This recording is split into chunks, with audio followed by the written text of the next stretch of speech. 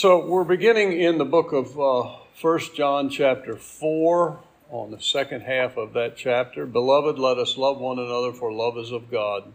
And every one that loveth is born of God and knoweth God. And he that loveth not knoweth not God, for God is love.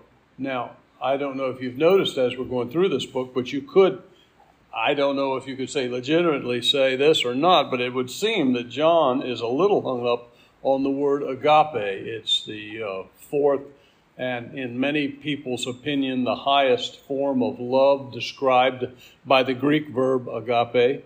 And some people say agape, but I learned to say it agape. And some will tell you it is the highest form of love. And I think I agree with that. 31 times in this book, and I forgot, I looked it up, but I didn't write it down. I think it was 300 or more times this word appears in the Bible. Some will tell you it's the highest form of love. They will describe it as a completion of love, a perfect love, God's love, giving love, sacrificial love, other love, anything that implies I'm loving the object of my love with more intent and purpose than I love myself. So it's the kind of love that says I'm putting the person I love ahead of myself. It's a sacrificial love. And it's possible, at least if my memory is correct, that the Greeks did not have as high a view of the word agape as we do now. But it's certain that Jesus' use of this word in the New Testament redefined it for us. So whereas you might get involved in studying classical Greek, you may find that the word agape doesn't have this intense of a meaning or this sacrificial of a meaning. It's clear that in Jesus' use of the word, it does imply sacrifice. When you look at John 3:16, very clearly he said, "For God so loved the world that he gave." Agape always gives. All right, it never takes. That's the point. For God so loved the world that he gave. And the definition of agape is a God who loved a fallen world so much that he gave his only Son to take their sin, that whosoever believeth in him should not perish, but have everlasting life. Now, A.T. Robertson, a Greek scholar of the past century, said that this is the noble word, so commonly used in the gospel, it is the highest form of love. And he's speaking of it as it's used in the New Testament. Ever since Jesus, we've associated this word with giving of oneself. And when we talk about loving our spouse or loving our partner, this is the kind of love that we're talking about, the kind of love that puts our partner first. 12 times in 1 John, we're told that we should agape our brothers. Now, again, if I can back up a little bit to previous messages, brothers means brothers or sisters in Christ. When the Greeks, when they used a word, when they addressed an audience, in Jesus' day, in Aramaic was their common language, not Greek, but we believe that the disciples actually wrote in Greek. But when they used the word brothers, when they were speaking to a mixed audience, they were speaking to everyone. Nowadays, we would say brothers and sisters because the sisters will get mad at you if you don't say and sisters. But in those days, it was offensive to address the women in the congregation. So you addressed the brothers, and it included the sisters. So don't feel left out in this passage. See, 12 times we're told that we should agape our brothers. Now, the context of that, as I said the last time, I believe, is brothers and sisters in Christ. Whereas the word brothers is often used of the human race or of the people of Israel or of fellow Christians. In this context, I believe he's talking about fellow Christians. I could easily be proven wrong, but I haven't been yet. All right. Now, in John chapter 15, Jesus talks about a vine, and he talks that we're the branches, and he is the vine, and we have to remain in contact with him in order to keep from drying out. Well, the point that I'm trying to make is, if we are the branches, and if Jesus is that root, if Jesus is that branch that trunk, if you will, there's not really a trunk on a great vine. If Jesus is that root, then the sap is agape. And you know the sap is flowing when in your heart, for the first time as a believer, you start to notice a love for someone that you haven't noticed before on a level that you've never experienced. Now, John writes in the same verse that we've just been looking at, for love is of God. For love is of God. And the word there is ek. And ek is out. For love is out of. In other words, God is the source of that love. So if you're marrying someone who's not a born-again believer, who's not connected to the root of Jesus Christ, who does not have the sap of agape flowing through them, you're marrying someone who's incapable of loving you on the level that God requires for a marriage to work. I hope you understand that. It is the presence of the Holy Spirit's sap that proves we are in fact connected to the root. Now, this happens irregularly as a new Christian, but it happens more and more as we go along. People that we normally would take offense at, or things that we would normally find difficult to do, we now find easier to accept, easier to love, and easier to care for people that we would normally not quote unquote love. I don't like to use the word love, because when we say, I love that guy when I met him, it's like we think of a sappy feeling, or we think of a sexual feeling, but it's neither. It's a desire to put their needs above your own. And we find in our heart that when God reaches out through us to others, a desire to help them on a level that we've never experienced before. This sap produces all kinds of fruit. But the fruit of the Spirit is love, joy, peace, long-suffering, gentleness, goodness, faith, meekness, temperance. Against such there is no law. Now, Paul's making a legal argument, so I could have left that last phrase off. But you'll notice here the fruit singular of the Spirit, capital S, the fruit of the Holy Spirit is love, joy, peace, long-suffering, gentleness, goodness. The first is love. The first evidence of the Holy Spirit in your life is love. The first evidence is agape love. It is the fruit of the Spirit that produces these fruits. It's fruit singular. See, it's one thing. And the reason it's one thing is because what the Holy Spirit is doing in your life and mine. The Holy Spirit, I'm going to say this way, another commentator said it, is not giving you love. The Holy Spirit is not giving you peace or long-suffering or gentleness or goodness. He's not giving you that. The Holy Spirit is giving you Christ. And as Christ flows through us, we discover love, joy, peace, long-suffering, gentleness, goodness, kindness. See, what we get when we get the Holy Spirit is the character of Christ. And through the character of Christ, these fruits manifest themselves. Agape love is the first of fruit that shows up and proves that we belong to God. And everyone that loveth, again, every time he uses this word, it's the Greek word agape. And everyone that loveth is born of God and knoweth God. And he that loveth not knoweth not God, for God is love. Now, the point is relatively simple, and I know I'm belaboring it, so I apologize for that. But the lost world cannot experience the love of God.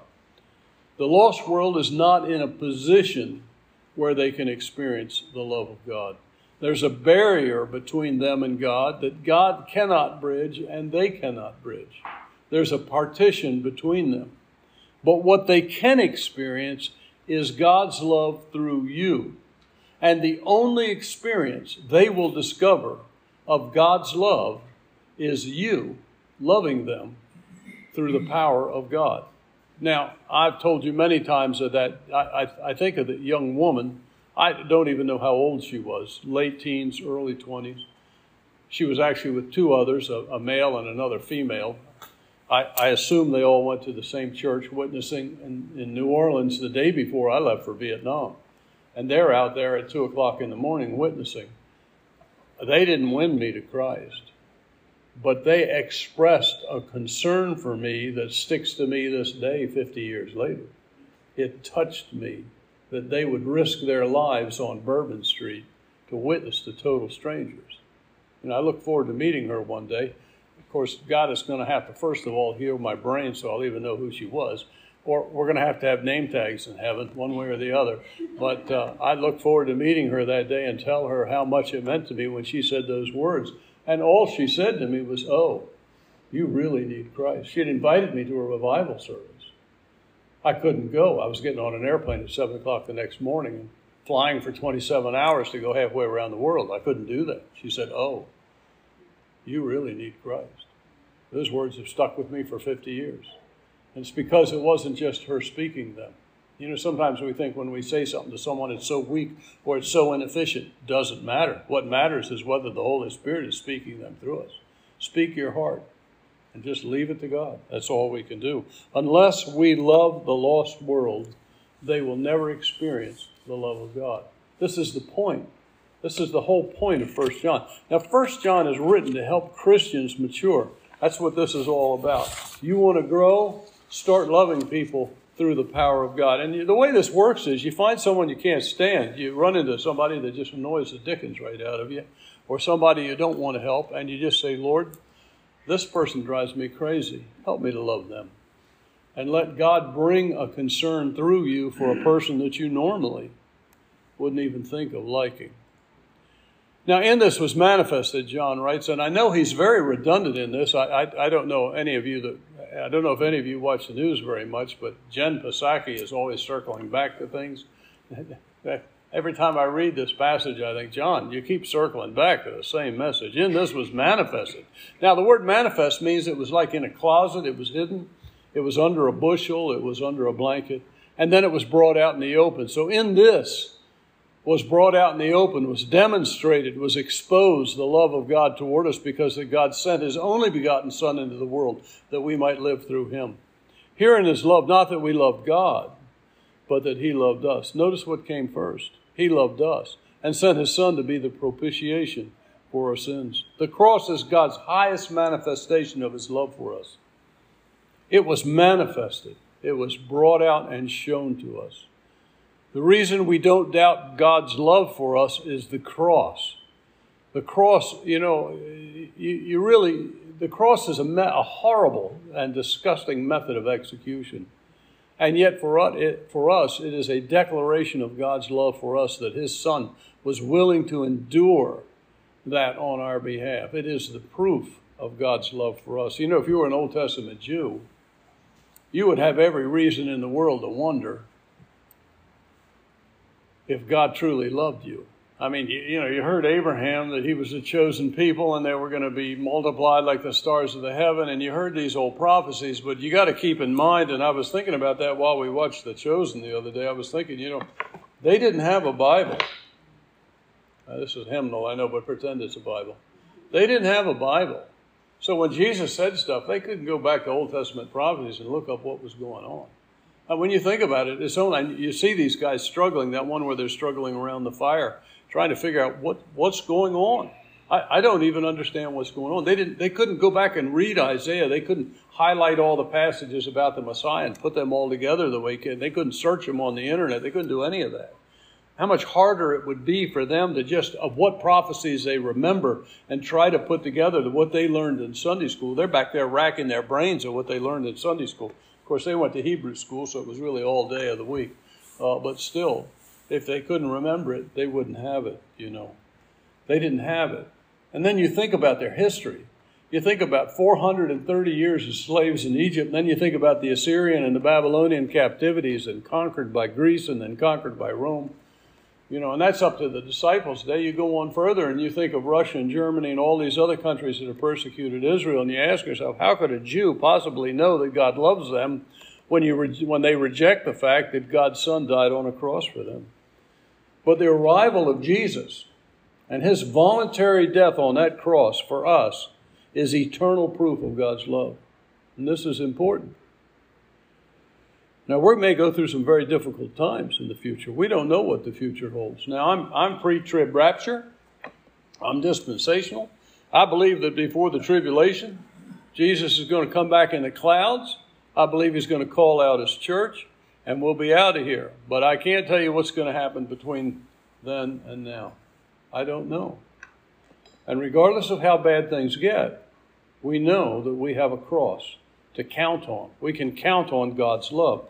I often look at these, these movies, these shows and about the Middle Ages, and they always have, it seems like every room they go in, they've got a cross hanging up, and oftentimes terrible things are happening. And I've often kind of written that off in my mind. Oh, that's just a Catholic thing. They've got to have a cross in every room, But as I thought about it a little bit, I thought, if you're facing the Black Plague or COVID-19, or you're facing,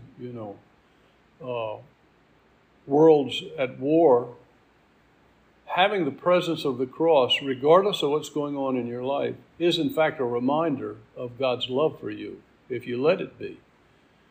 We're all, if Jesus tarries, we're all going to face physical death, every one of us. And from what I can observe, it doesn't look pleasant. And yet the cross is a constant reminder of whatever's going on in our life. God loves us. That we are, in fact, objects of God's fathomless love. Now, John's argument is out of that point. The fact that we are objects of God's endless love. Beloved, if God so loved us, we ought to love one another. This is the point, of course. Why then should we love fellow believers? Why? Because this brother or this sister sitting next to us is an object of God's love. And if He loves them so much, it's our responsibility to love them as well. This is the point. We don't love them because we cherish them. We love them because He cherishes them. To not love them is to snub our nose at what God loves. Now, this came to my mind one morning. I think it was a dream. I think as I'm getting older, my mind's going back to my childhood. And I happened to think of this little carving chisel. And I was trying to see the name on it, but I can't read it. I believe it was a Buck. Yeah, it is. It does say Buck Brothers. Now, I don't know if Buck Brothers is the same organization as the one that make Buck knives, but I think it is. I think after the brothers passed on, the knife company went on. It just be called Buck Knives. And they still make chisels and carving tools. And this set here, this gouge was out of my father's collection of chisels. And I just woke up one morning thinking about this, and I hope the Holy Spirit brought this to mind. Otherwise, I'm just completely wasting your time. I hope not. But you'll notice this one has a white stripe around it. I've got the whole set now that my dad died. Dad died 50 years ago, 49 to be precise, but Dad died 50 years ago. But he had this cherished set of buck carving tools, which I have rarely put to use. He used to love to carve, and he did a lot of reproductions of antiques with ball and claw feet and ornate skirts and stuff on the furniture. And I actually worked my way up to a ball and claw foot and a hand dovetail, and that's about as far as I got. So I really never put these to use. I was thinking about that this morning. I ought to put this set together and clean it up and sell it to someone who will actually use it the way it should be used, because Dad was really proud of this set. And the problem was I was in the shop all day long. I was a little kid, and he was only able to work there on weekends. So I was able to get at his tools. Now, if you're, 6 years old or 8 years old or 9 years old, having a very expensive carving tool around is a great way to open a can of paint. I don't know. I don't know what I was doing, probably digging in the dirt. Anyway, it got to a point where Dad would separate some tools out and he'd paint a white stripe around them. And I had hand saws and hammers and chisels and stuff, and some of his carving tools that he actually painted a white stripe around, which meant I could use them without penalty of death. So when he did that, I thought at the time that he was encouraging me in my woodworking career. I realized in the back of my mind that he was protecting himself from going insane and killing me. But I really thought it was nice that he was encouraging me. And as I was studying this passage of Scripture, beloved, if God so loved us, we ought to also love one another. It kind of struck me that I missed the whole point of Dad's chisels. I didn't protect them because I didn't value them. I had no reason to value them. I had no experience in woodworking. I had no experience in carving. I'd never used one. In fact, probably still can't get this stupid thing as sharp as he could get it. I never valued it. But I should have valued it because he valued it. See, I missed the whole thing. I took the presence of this stripe as something about me. See, Dad loves me. Dad cared enough for me to do this for me, but I never focused on the fact that Dad had to do this. I should have been embarrassed by that. I should have recognized his love. I don't know if you've ever thought about that, but did you ever wonder if there's some tools, or in our case, some people that God has separated from us because we can't be trusted around them? I should have been able to just take all his tools and look at them with awe and say, these are my dad's carving tools. And he loves them so much, I'm not going to touch them. I'm not going to open paint cans with them. I should have done that, but I didn't. It was all about me. That's the difference between lost and saved. When you're lost, it's all about you. But after a while, you start to realize it's actually about him too. I should have respected them enough. I should have loved that person enough, even though I don't like them, because he loved them. That's the point John's making in this chapter. Beloved, if God so loved us, we ought also to love one another. I don't know if you've ever thought about that, but there's probably people he's afraid to bring into our life because we're untrustworthy. There are chisels I wasn't allowed in my life because I was untrustworthy. I see that now. I didn't see it before. I think we should all pray that God would make us more trustworthy, that he could put us around the people he wants us to love and not be worried about what we're going to do when we get near them, you see. I wonder if there are people that God loves that he has to protect from me. I hope not. I hope not. I hope he can put me around anyone and I would love them because I know he loves them. That's, of course, the point of this whole chapter. And as I thought about it, I was listening to, as I was riding nowhere on my stationary bike. I don't know how you can go half a mile and you don't move at all, but I was listening to Dr. Jeremiah talking about the chain of God's love, and he used a passage out of Romans, and it brought to mind this passage in Ephesians that I wanted to share with you. Blessed, God, the point of this passage that I want you to see is God's love for us is not just a passing fancy. It's just not something that he did for a while and he's going to change his mind on. And that's what this passage is about. Blessed be the God and Father of our Lord Jesus Christ, who hath blessed us with all spiritual blessings in heavenly places. Now, there's a whole sermon in that, but the point is you got everything you needed from God.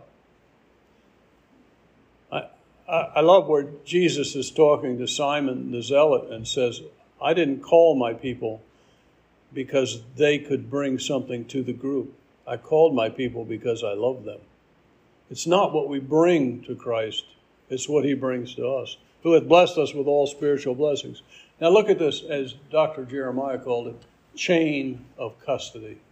According as he has chosen us in him before the foundation of the world, that we should be holy and without blame before him in love, having predestinated us, marked out a path unto the adoption of children by Jesus Christ. Really, dia in the Greek could be through, and I really prefer the word through.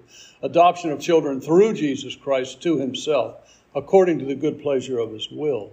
To the praise and glory of his grace, wherewith he hath made us accepted. In Romans, Paul used the word justified. He had made us accepted in the beloved. He justified us. All right.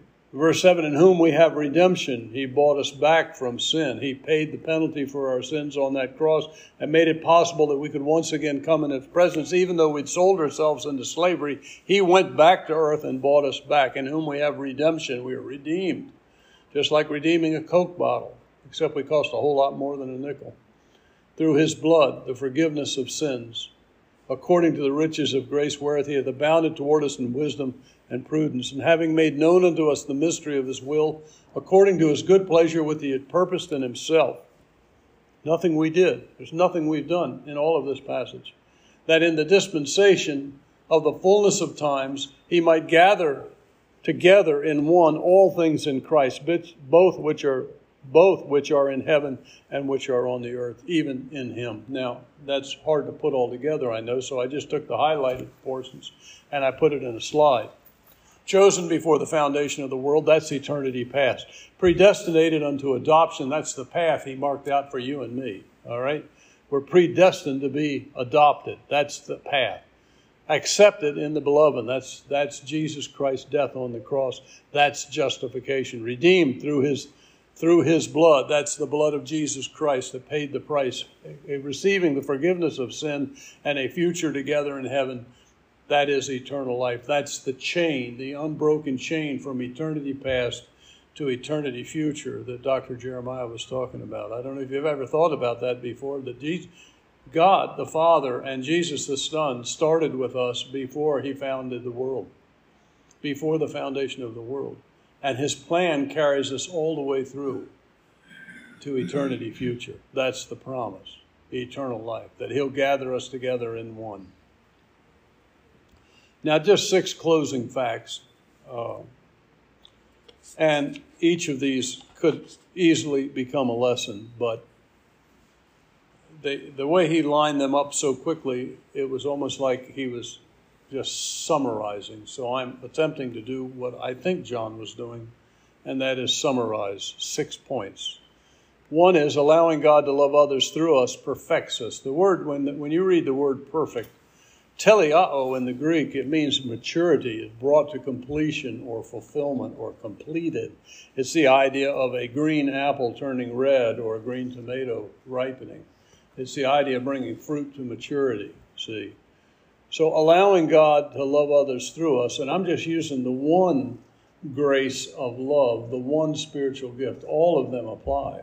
Allowing God to develop your patience and your meekness. All 7 of those gifts, allowing God to work them through them, perfects us. It brings us to maturity. No man hath seen God at any time. But if we love one another, God dwells in us, and his love is brought to maturity in us. It is perfected in us. It's not perfect in the sense that we use the English term perfect.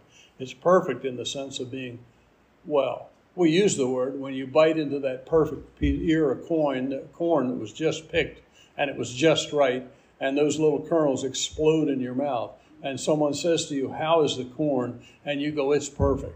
You know, that's what the word means. It's not, doesn't mean there's not a worm hanging off the other end. It just, we all have worms, but it's just that it's perfect. It's just at the perfect point of maturity. God dwelleth in us, his love is perfected in us. His presence of the Holy Spirit generated love is evidence of our salvation. Hereby know we, that's that word epigenosko in the Greek, and it means experiential knowledge. This is how we come to an experiential knowledge that we are in fact in him. The presence of the character of Christ, those gifts of the Holy Spirit, is proof that we're actually in fact born again and residing in him. And hereby know we that we dwell in him and he in us, because he hath given us of his Spirit. And we have seen and do testify that the Father sent the Son to be the Savior of the world. Whosoever shall confess that Jesus is the Son of God, God dwelleth in him, and him in God. This is how we know it, see. God's love in and through us gives us assurance of our own salvation. And we have known, past perfect, knew it in the past, and still know it today. We have known. We came to the understanding that Christ has saved us, and that understanding has stayed with us, past perfect continuous.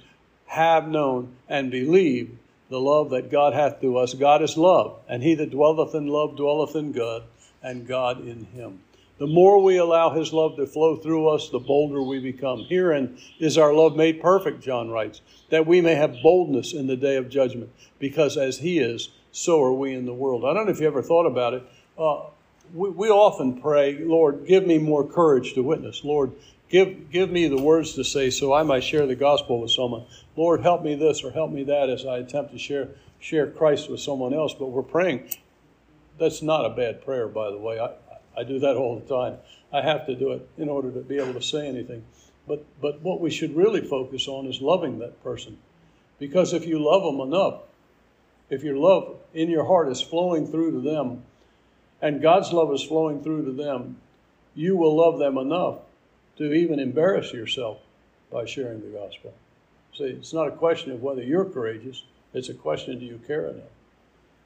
I remember driving to my mother's house one time when we owned a home about 40 miles away. It was late at night. I was a brand new Christian, and I was struggling about the idea of witnessing in the Holy Spirit, and I had this little conversation. And I looked over at this old farmhouse set way back in the field, and the Holy Spirit said to me, if that house was on fire, what would you do? And I thought, well, I'd go up and I'd beat on the door. And he'd say, well, all around you are people and their house is on fire and you're not beating on their door. And it's a question of how much do you love them? So how much do you love them? Herein is our love made perfect, that we may have boldness in the day of judgment, because as he is, so are we in the world. There is no fear in love, but perfect love casteth out fear, because fear hath torment. He that feareth is not made perfect in love. If you're afraid, you're not loving them correctly. I think that's what he's saying. And remember, John writes, we didn't start this. We didn't begin this thing. It started before the foundation of the world. We're not saved because we love others. Your ability to love or care for or exercise patience or goodness or gentleness or kindness, those things are not the reason God saved you. God saved you in order to produce those fruit in you. We're not saved because we love others. We love others because we are saved. You have to understand what came first, the chicken or the egg. In this case, the love of God came first to us before it goes through us to others. It started with him, didn't start with us. We love him because he first loved us, John writes. That could be a whole Sunday school lesson right there. And this is the last one he writes in this chapter. And actually, we move away from the subject of love. He spent the better part of 4 chapters talking about this stuff. Be not deceived, he said. Love is not optional for us. We don't have a choice if you're saved. If a man say, I love God, and hateth his brother, he's a liar. For he that loveth not his brother whom he hath seen, how can he possibly love God whom he hath not seen? And this is the commandment we have from him, that he who loveth God love his brother also. This is our assignment, Jesus said. This is our homework. Father, thank you for this time together and this opportunity to share your word. Thank you for John taking the time to pen these words down. Thank you, Lord, for breaking into our darkness and saving us. I pray in Jesus' name. Amen. Amen.